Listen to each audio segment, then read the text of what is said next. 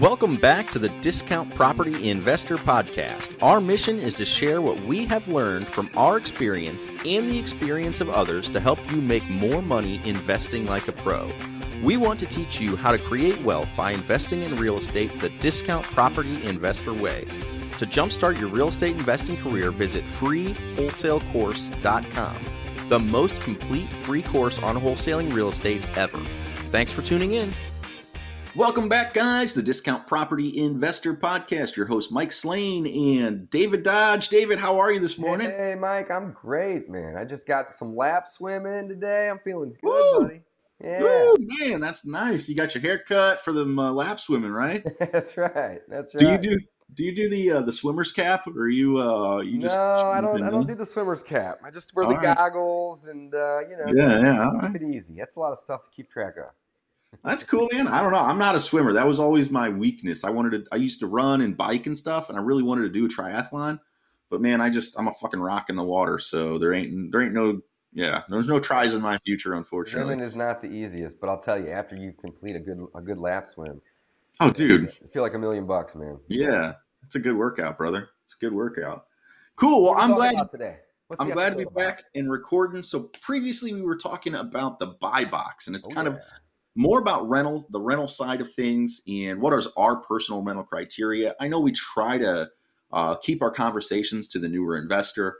So let's do the same thing here. And let's talk about a wholesaler or a newer investor who's getting into real estate, and they've kind of identified what they want to rent. But then let's talk about how you get yourself ready to buy rentals. Like, what do you do to get ready and prep for buying a rental portfolio? So this is just not outlined very well. We're just kind of having a conversation. I would say first and foremost, if you don't have good credit, because again, you have to really begin with the end in mind when you're buying rentals. You're going to be financing these properties most likely. One of my favorite kind of thoughts now is refi till you die. Again, I love the idea of paying them off. But what a lot of the big guys do in apartments and multifamily investing and commercial real estate is refinance these things all the time. Why?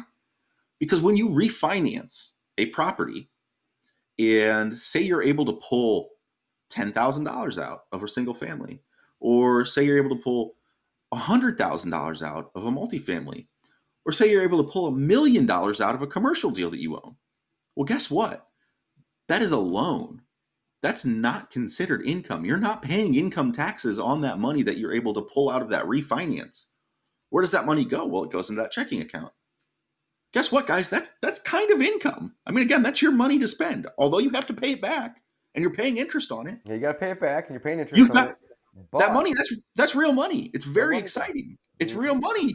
That's why I get so excited about it, because that's real money, and this is what we're doing all the time when we buy our rentals. It sounds so phony baloney, but we really do. We cash checks when we buy rentals because we're using someone else's money. So we cash a check when we buy it. And I would say 7 out of 10 times we cash a check when we refinance our rental properties. So again, it's very advantageous to have good credit. So begin with the end in mind. If you don't have great credit, please, please, please work on getting your credit in better shape. Like, it's super important for the long-term success in real estate investing, particularly in buying rental properties. All right, that's my tangent on credit. Is just that it's so powerful to have good credit. I was so impressed with my credit score recently. I don't know, we had $10,000 or $15,000, $20,000 balance on our credit cards, and I recently just paid it off. And my credit score shot up like 80 points. Couldn't believe it. Shot up like 80 points because I was carrying a little balance. And we have a ton of available credit. I just couldn't believe it. I mean, it was shocking to me. So I went from like, I don't know, mid sevens to like low 800s. I was like, what the heck? Isn't that wild how that happened? Yeah. Had I known, it's like, man, I would have done that a while ago. Mm-hmm. So anyways, get your credit in order, guys. It's super important for real estate investing. Not the end of the world if you don't have great credit though, Dave. So I always like to say, here's ideal. Get your credit in good shape. Have good credit. What's your next thing if you don't? Is you're either going to have to find a partner with better credit than you, or someone to help you co-sign to get loans so that you can keep playing this game and rebuild your credit while you are built playing this game. I mean, I don't know. I'm kind of going off on a tangent. You might want to steer this in another direction, Dave. So one is your credit. How do you prep for rental investing? That was our topic, right? Mm-hmm. Okay. So, I mean, really, you got to have the right mindset too, right? As a landlord, you are going to have to deal with both people problems and property problems. So if you're not okay with that, then maybe you shouldn't be a landlord, right? There's so many advantages of owning property long-term and renting it out. So I think we should briefly touch on those. But that's the game. That's the mindset, right? You are going to have to deal with property problems, and you are also going to have to deal with people problems. Now, Mike and I don't necessarily love the people side of the business so much, hence why we have a third-party property manager. We used to even have it in-house for a little while, but that's still intertwined us in the people side of the business. We knew too much. We knew too much about the problems of the people. Right. Didn't want to be that involved in it. And actually, people ask me all the time, well, once you get, over 100 or up to 150 or, maybe even larger, 250 doors, are you going to bring the management in-house? And my answer is probably not. I've tried it, and I'd rather just work on building the property side of the business, Yeah, Dave, I'm 100% the same. Change, but exactly. It may change. Like, again, if we get to 500 doors or something, like if we start buying big stuff, like maybe, but maybe not. I don't know. I'm with you right now. I don't like it. It's just easy to have our man do it, and he's really good at it. Like really good at it. Yeah, we got a good thing going with our manager. But mindset, guys, mindset really matters, right? So you got to know, what you are basically getting yourself into. It's not necessarily always going to be smooth sailing. However, that's the negatives, right? There's pros and cons. You guys have heard me talk about pros and cons a million times, but pros and cons. The cons are, there's going to be a people side of this business, and there's going to be a property side of this business. The people side of the business can easily be, outsourced, which is really, really cool, and that's essentially what we do. We have a manager that will help us with leasing. We have a manager that will help us with rent collection. In the event that we aren't able to collect the rent and we have to, evict, he also will handle that. When there's issues with the property that the tenants report, they contact him, and then he contacts us, and we get out there and we address those issues. When the tenants move out, we come in and we turn those properties. That's it. That's basically the entire process of managing. So that's the cons in terms of, there's going to be continued work. And if you aren't interested in both the people and the property, then you'll need to bring in that property manager. Now, the pros of owning real estate, long-term rental, could even be short-term rental, but owning rental property and being a landlord, that's what we're talking about here today, are passive income. Right? That's cash flow, basically. That's money that's on top of what's owed every month. And we talked about this briefly in the last episode, but basically when you're dealing with real estate, you're going to have taxes and insurance at a minimum, right? You're going to have maintenance. You're going to have a property manager, assuming you bring one in. If you're doing it yourself, then you can exclude that. You're going to have CapEx, which hopefully you can reduce by rehabbing in the beginning. And then you're going to have vacancy. So all of these things are either costs or there are phantom costs like vacancy, for example, which is lack of income. But at the end of the day, it's a cost, right? If you're not working hard every day to get the property re-rented, hence why we like having a property manager, it's more help, it's a cost. So the cash flow, boom, number one, that's my favorite thing about it, cash flow. Number two, we are putting ourselves into debt when we buy this property. Who's paying off the debt? Well, in theory, we are with their rent, but we're not going out and having to work 47 jobs to pay all the rent. They are. So we're getting the asset paid down for us, which I love. Somebody else is paying off this debt. How much debt do we have right now, Mike? I don't even know, man. Do you have any idea? It's funny. I was just talking with somebody about that, and I don't either. I need to look at it. We should calculate that, and then we should start tracking it, because I would love to get to 20 million in debt, and then once we get to 20, let's up our goal to 50. I do like that goal, man. We're probably somewhere around 5 or 6, 5 hours from the hip. I don't know. We'll have to figure that out. But yeah, it's probably about 4. Paying off the debt, guys. That's number 2. I can look it up real quick. Yeah. So somebody else is paying off the debt. That's number 2. So cash flow. Somebody else is paying off the debt. What else do we get? Right. Well, we get to use the property with our taxes to offset other income, and this is called depreciation. Right. So with a single family residence, it's 27 and a half years you can depreciate it. So 1 divided by 27 and a half gives you a percentage. You multiply that percentage by your cost basis. Every year you get to deduct that from other income. So when you have a ton of property like Mike and I do, we get away with paying very little taxes, in some years 0, because we have so much depreciation which offsets other income. So that's just another amazing advantage. Behind that, what else do you got? You got cash flow. You got somebody else is paying off your debt. You got the depreciation. I know there's another 1 or 2 at least advantages. Mike, help me out. Yeah, so then you've also got the 1031 currently. There's been a lot of talk about that going away, but the 1031 exchange is very powerful. So this is a way, again, to further defer your tax liability. And what it is, 1031 is a section of the tax code that says that if you are to buy, or rather, if you are to sell a rental property that you've depreciated a little bit, and you then use it to buy the funds, you use the funds to buy a like property, you can then roll that in, essentially that depreciation that you've written off over the years can be written into that new property. So now instead of paying the taxable income that you would from selling it, you have a new cost basis and a new property that you are either depreciating based off of the new number, again, from the other one, or you're going to have a lower cost basis rather on the new property. So long story short, you don't have to pay the taxes on it. It's a little bit complicated. We don't do them all that often. You have to have a freaking accountant. You can't do that with other types of assets. You can't.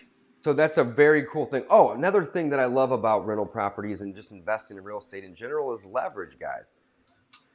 Leverage is a huge thing. And that's what I was missing earlier. You know, that's some of the things that I really love about real estate in general, not just rental real estate. You can cash flow on it. You can get somebody else to pay the thing off for you. You can use depreciation. And then I think that's the final thing that I love about it is the leverage aspect of it, right? Can I go buy, $100,000 worth of stock with maybe 10 or 15 grand of my money? Probably not, right? But with real estate, I can do that. I can go buy, 80 grand, 100 grand, 200 grand worth of real estate for maybe $10,000 or $20,000. I can use leverage and I can use creative financing to get into it. So many more advantages than the disadvantages. But I'm really glad that we kind of took a step back for a second, Mike, and we talked about those things. So let's get back on track. The episode that we were going to record today was about buying rental properties, or was it about buying your first rental property? Just about buying rental properties and what you need to do to get ready for it, I think, was the idea. You started off by saying get your credit in line. And that's right. Very, very important, because typically when you're buying rental properties, there's 2 ways to go about doing it. There's one, using your credit and leverage. The other way is to use creative financing and get the seller to be the bank, or to get a lease option type of play or whatever. The other way to do it is to actually take the title, right? And that typically means that you're going to either have to pay cash, or you're going to have financing in place that, again, allows you to use leverage to acquire and control the property. So start with having good credit, and if you don't, that's okay. There's still ways to get into rental real estate, but it's going to be much easier, I promise you, if you do have the good credit. So number 1, boom. Number 2, get comfortable making offers. I think that this is so incredibly important, because a lot of people, they sit on the sidelines. They say, oh, I'd love to have real estate. I'd love to have some rentals. They may even have some money saved up. They have 20, 30, 40 grand saved up, but they're just waiting on the sidelines. And Mike, we talked about this at the beginning of our last episode, but You got to stop waiting. You got to take action. So really the best way to take action is to start making offers. And if you make 30 offers and all of them get denied or turned down, you're doing better than the guy that's making no offers, because you're taking some sort of action, right? And that's so important, man. You got to act. You got to make offers. And the reason that not every offer you make is going to get accepted is because hopefully you're making offers lower than the true value of that property. Dave, I just found out our total number of doors is 53, and our total debt is about $3 million. Okay, well, we got to triple that. Let's get to 10. Yeah. Let's get to 10. But here's the thing that is always difficult for Dave and I is like, how many doors do you have? We're buying and selling our rentals all the time. So like right now, I think we have 6 under contract to sell, but we've got like 9 or 10 under contract to buy. So we always are buying and selling and balancing the portfolio. So whenever you pin us down, it's like, I don't know, about 50. And then like pretty soon it'll be about 60. About like we're not being deceptive. Yeah, I would say by the end of the summer we'll be over 5, because I got another, you have some personal rentals and so do I. So I probably have another $1 million of personal debt. Right. And then we're adding another 10 doors, so we'll be at $5 million essentially. So yeah, easily. Yeah. Mm-hmm. Anyway, I'm sorry to distract, and we'll get back on topic. I just wanted to do it, and again, this is from our little Podio system, so it's not perfect. Again, I've got some loans we need to adjust balances and yada yada, but again, that gives us a ballpark. Back on topic. What do you guys need to get started? Dave, you were doing great. Yeah, so credit, I think, it matters, guys, and if you don't have great credit, that's okay, but start working on it. Try to find somebody to help you fix it or repair it, or just make it an effort to know that it matters. I mean, it's that simple. So like make sure you're not late on your bills and that you pay them on time and you're not racking up a bunch of consumer debt. If you can avoid those things, and I know this is challenging. I've had credit card debt multiple times. Sometimes I've had multiple 6 figures of credit card debt in the past. I'm not proud of it, right? But I don't have any to this day. I have 0 actually as of this moment, which is amazing because I know at this point that matters and it's important. And if I want to get into more bigger debt versus just go get 30 grand on my credit card, I can go get $300,000 worth of debt. That's real. That's good debt versus the bad debt, right? So it does matter. Number 2, start making offers, guys. If you don't have the ability to make an offer, then you're not doing something right. So let's just break this second thing down for a second. In order to make an offer, you have to have somebody that's willing to sell, right? Which means you're either going to have to be going around with an agent looking at properties that are listed, or you're going to be calling people that are off market trying to sell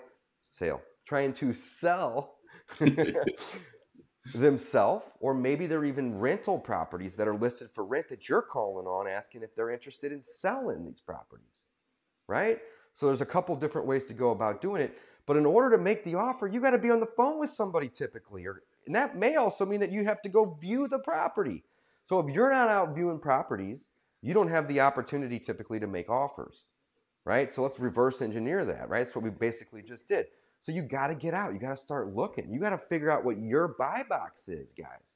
And if you don't know what that is, listen to the last episode that we just recorded. Prior to this one, we talk a bunch about the buy box. So you want to figure out what those things are. Also, it's a good idea, I'd say number 3, which goes a little bit beyond the credit, but have your financing in line, right? So the better your credit is, the easier this third step will be. But this third step is have a plan to fund. It's really that simple. So are you going to use a hard money lender to buy something and fix it up and rent it out and then refinance it, which is called the BRRRR method? Mike and I love doing that. A hard money lender or a private money lender. Well, that's great that you have the plan, but do you have the lender lined up? Have you been pre-approved? Or maybe you're using a bank. Have you walked into the bank? I get this all the time. People send me Instagram messages 3 times a week. Hey, Dave, how do I get a bank loan? And I'm like, have you went into a bank and like talked to a banker? And they're like, no. And I'm like, okay, well, that's probably where you should start if you want that bank to lend you money. It's kind of simple, but people don't do it, right? So get that financing in order. I think that really, really matters. What else, Mike? So I think that this is an important one, and it's super easy to do well, and it's super easy to mess it up, but it's have a plan. So I know it kind of sounds silly, but I always like to, and I know Dave and I like to do this because we do. We come up with a 3-year plan, we come up with a 1-year plan, and then we kind of come up with our monthly plan or our 3-month plan rather. Mm-hmm. And we're not always right. Like we're not even close sometimes to what we think we can accomplish in 1 year or 3 years or 1 month or 3 months. Like sometimes we're way off, and that's okay. So it's really easy to mess it up. Doesn't matter. But have a goal, have a plan, and start working towards it. I think that's the most important thing. If you are under ambitious and you say, I just want to buy 1 property a year for 5 years and then I'll have 5 rentals, that can change your life. Just having 5 rentals, that can probably retire your wife or replace maybe your income if you're working at a Quick Trip or working in an unskilled field. I mean, something like that. Government employee. Millions of people work for the government, right? Right. That is it's a huge amount of money. If you buy 5 rental properties and then 5 years later, I mean, you've got some cash flow. You've got $1,000, $2,000 a month possibly coming in. Like that's life changing. That can be a huge deal for a lot of people. And over 10 years, maybe you can acquire $200,000, $300,000, $400,000 worth of wealth, right? Exactly. Here's one of the coolest things about real estate. Where's my piggy bank? Let me grab this real quick. So if you are watching, you can see the piggy bank. If you are listening, I'm holding up a big, ugly, gaudy, pink piggy bank. That's literally a pig with white polka dots. And there's money in here, right? And here's what I love about this analogy, Mike. I'm terrible at saving money. I've never really been that good at saving money.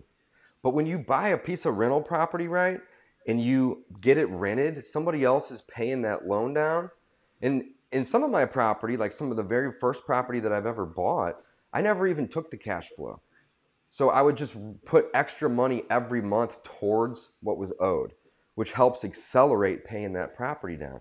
And then before you know it, you have a property that you've owned for 10 or 15 years, and you have $100,000 or $200,000 or $300,000 worth of equity, meaning you've paid the debt down, and hopefully the value's gone up, and you basically forced savings. This is literally one of my favorite things with real estate. All these other things that I mentioned is icing on the cake to this one principle, in my opinion.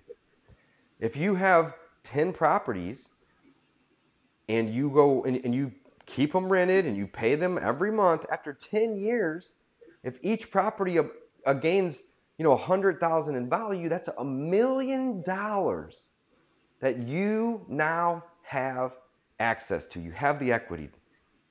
And trying to save $1 million month by month for 10 years, do you know anybody that's done that? Nope. Me neither. Yeah. So again, they're really good at investing and they get lucky, right? Or they are super high earners and they can do it in 2 or 3 years. But like your typical person, Mike, that you had mentioned earlier that like may work at Quick Trip, for example, or whatever, there is no shot that you're going to save $1 million. Probably not in 10 years, probably in your lifetime. But you can easily do it. I'm saying easily do it with rental real estate. Hit the nail on the head, man. So that to me is come up with a plan. I don't care if it's the wrong plan. If it has anything to do with acquiring a rental property in the next 12 months, it's a great plan. All right. So come up with a plan, look at it, work towards it, revise it. Again, if you think, wow, that was really easy, I should do 2 rentals a year. Or wow, that was really easy, I should do 1 a quarter. That's awesome. Again, we get our plan wrong all the time. We just reviewed our quarterly plan, didn't even come close. So we're going to revise it. And we're going to knock it out of the park this quarter. I mean, it's just what happens.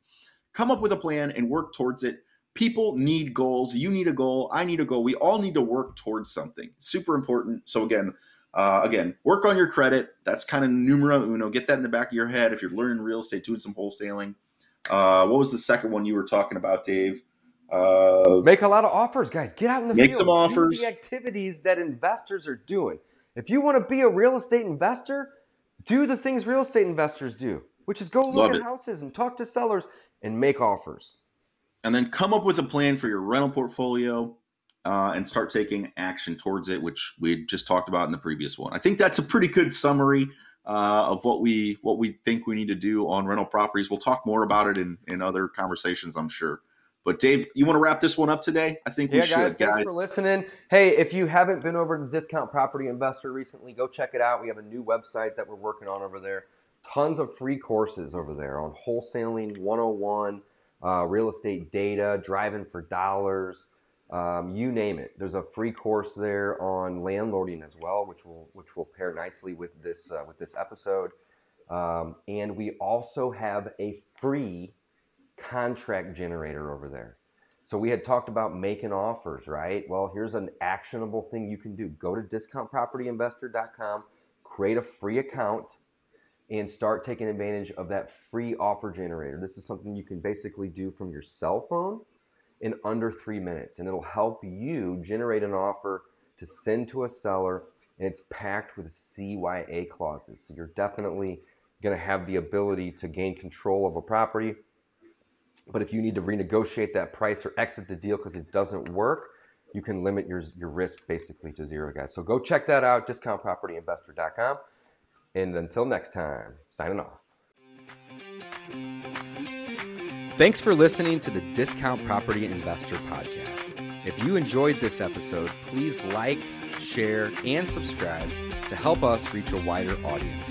To jumpstart your real estate investing career, visit freewholesalecourse.com, the most complete free course on wholesaling real estate ever. We would also appreciate it if you left us a review on iTunes or Stitcher. Thank you in advance for your support. And remember, you make your money when you buy, you get paid when you sell. Now let's go build some wealth.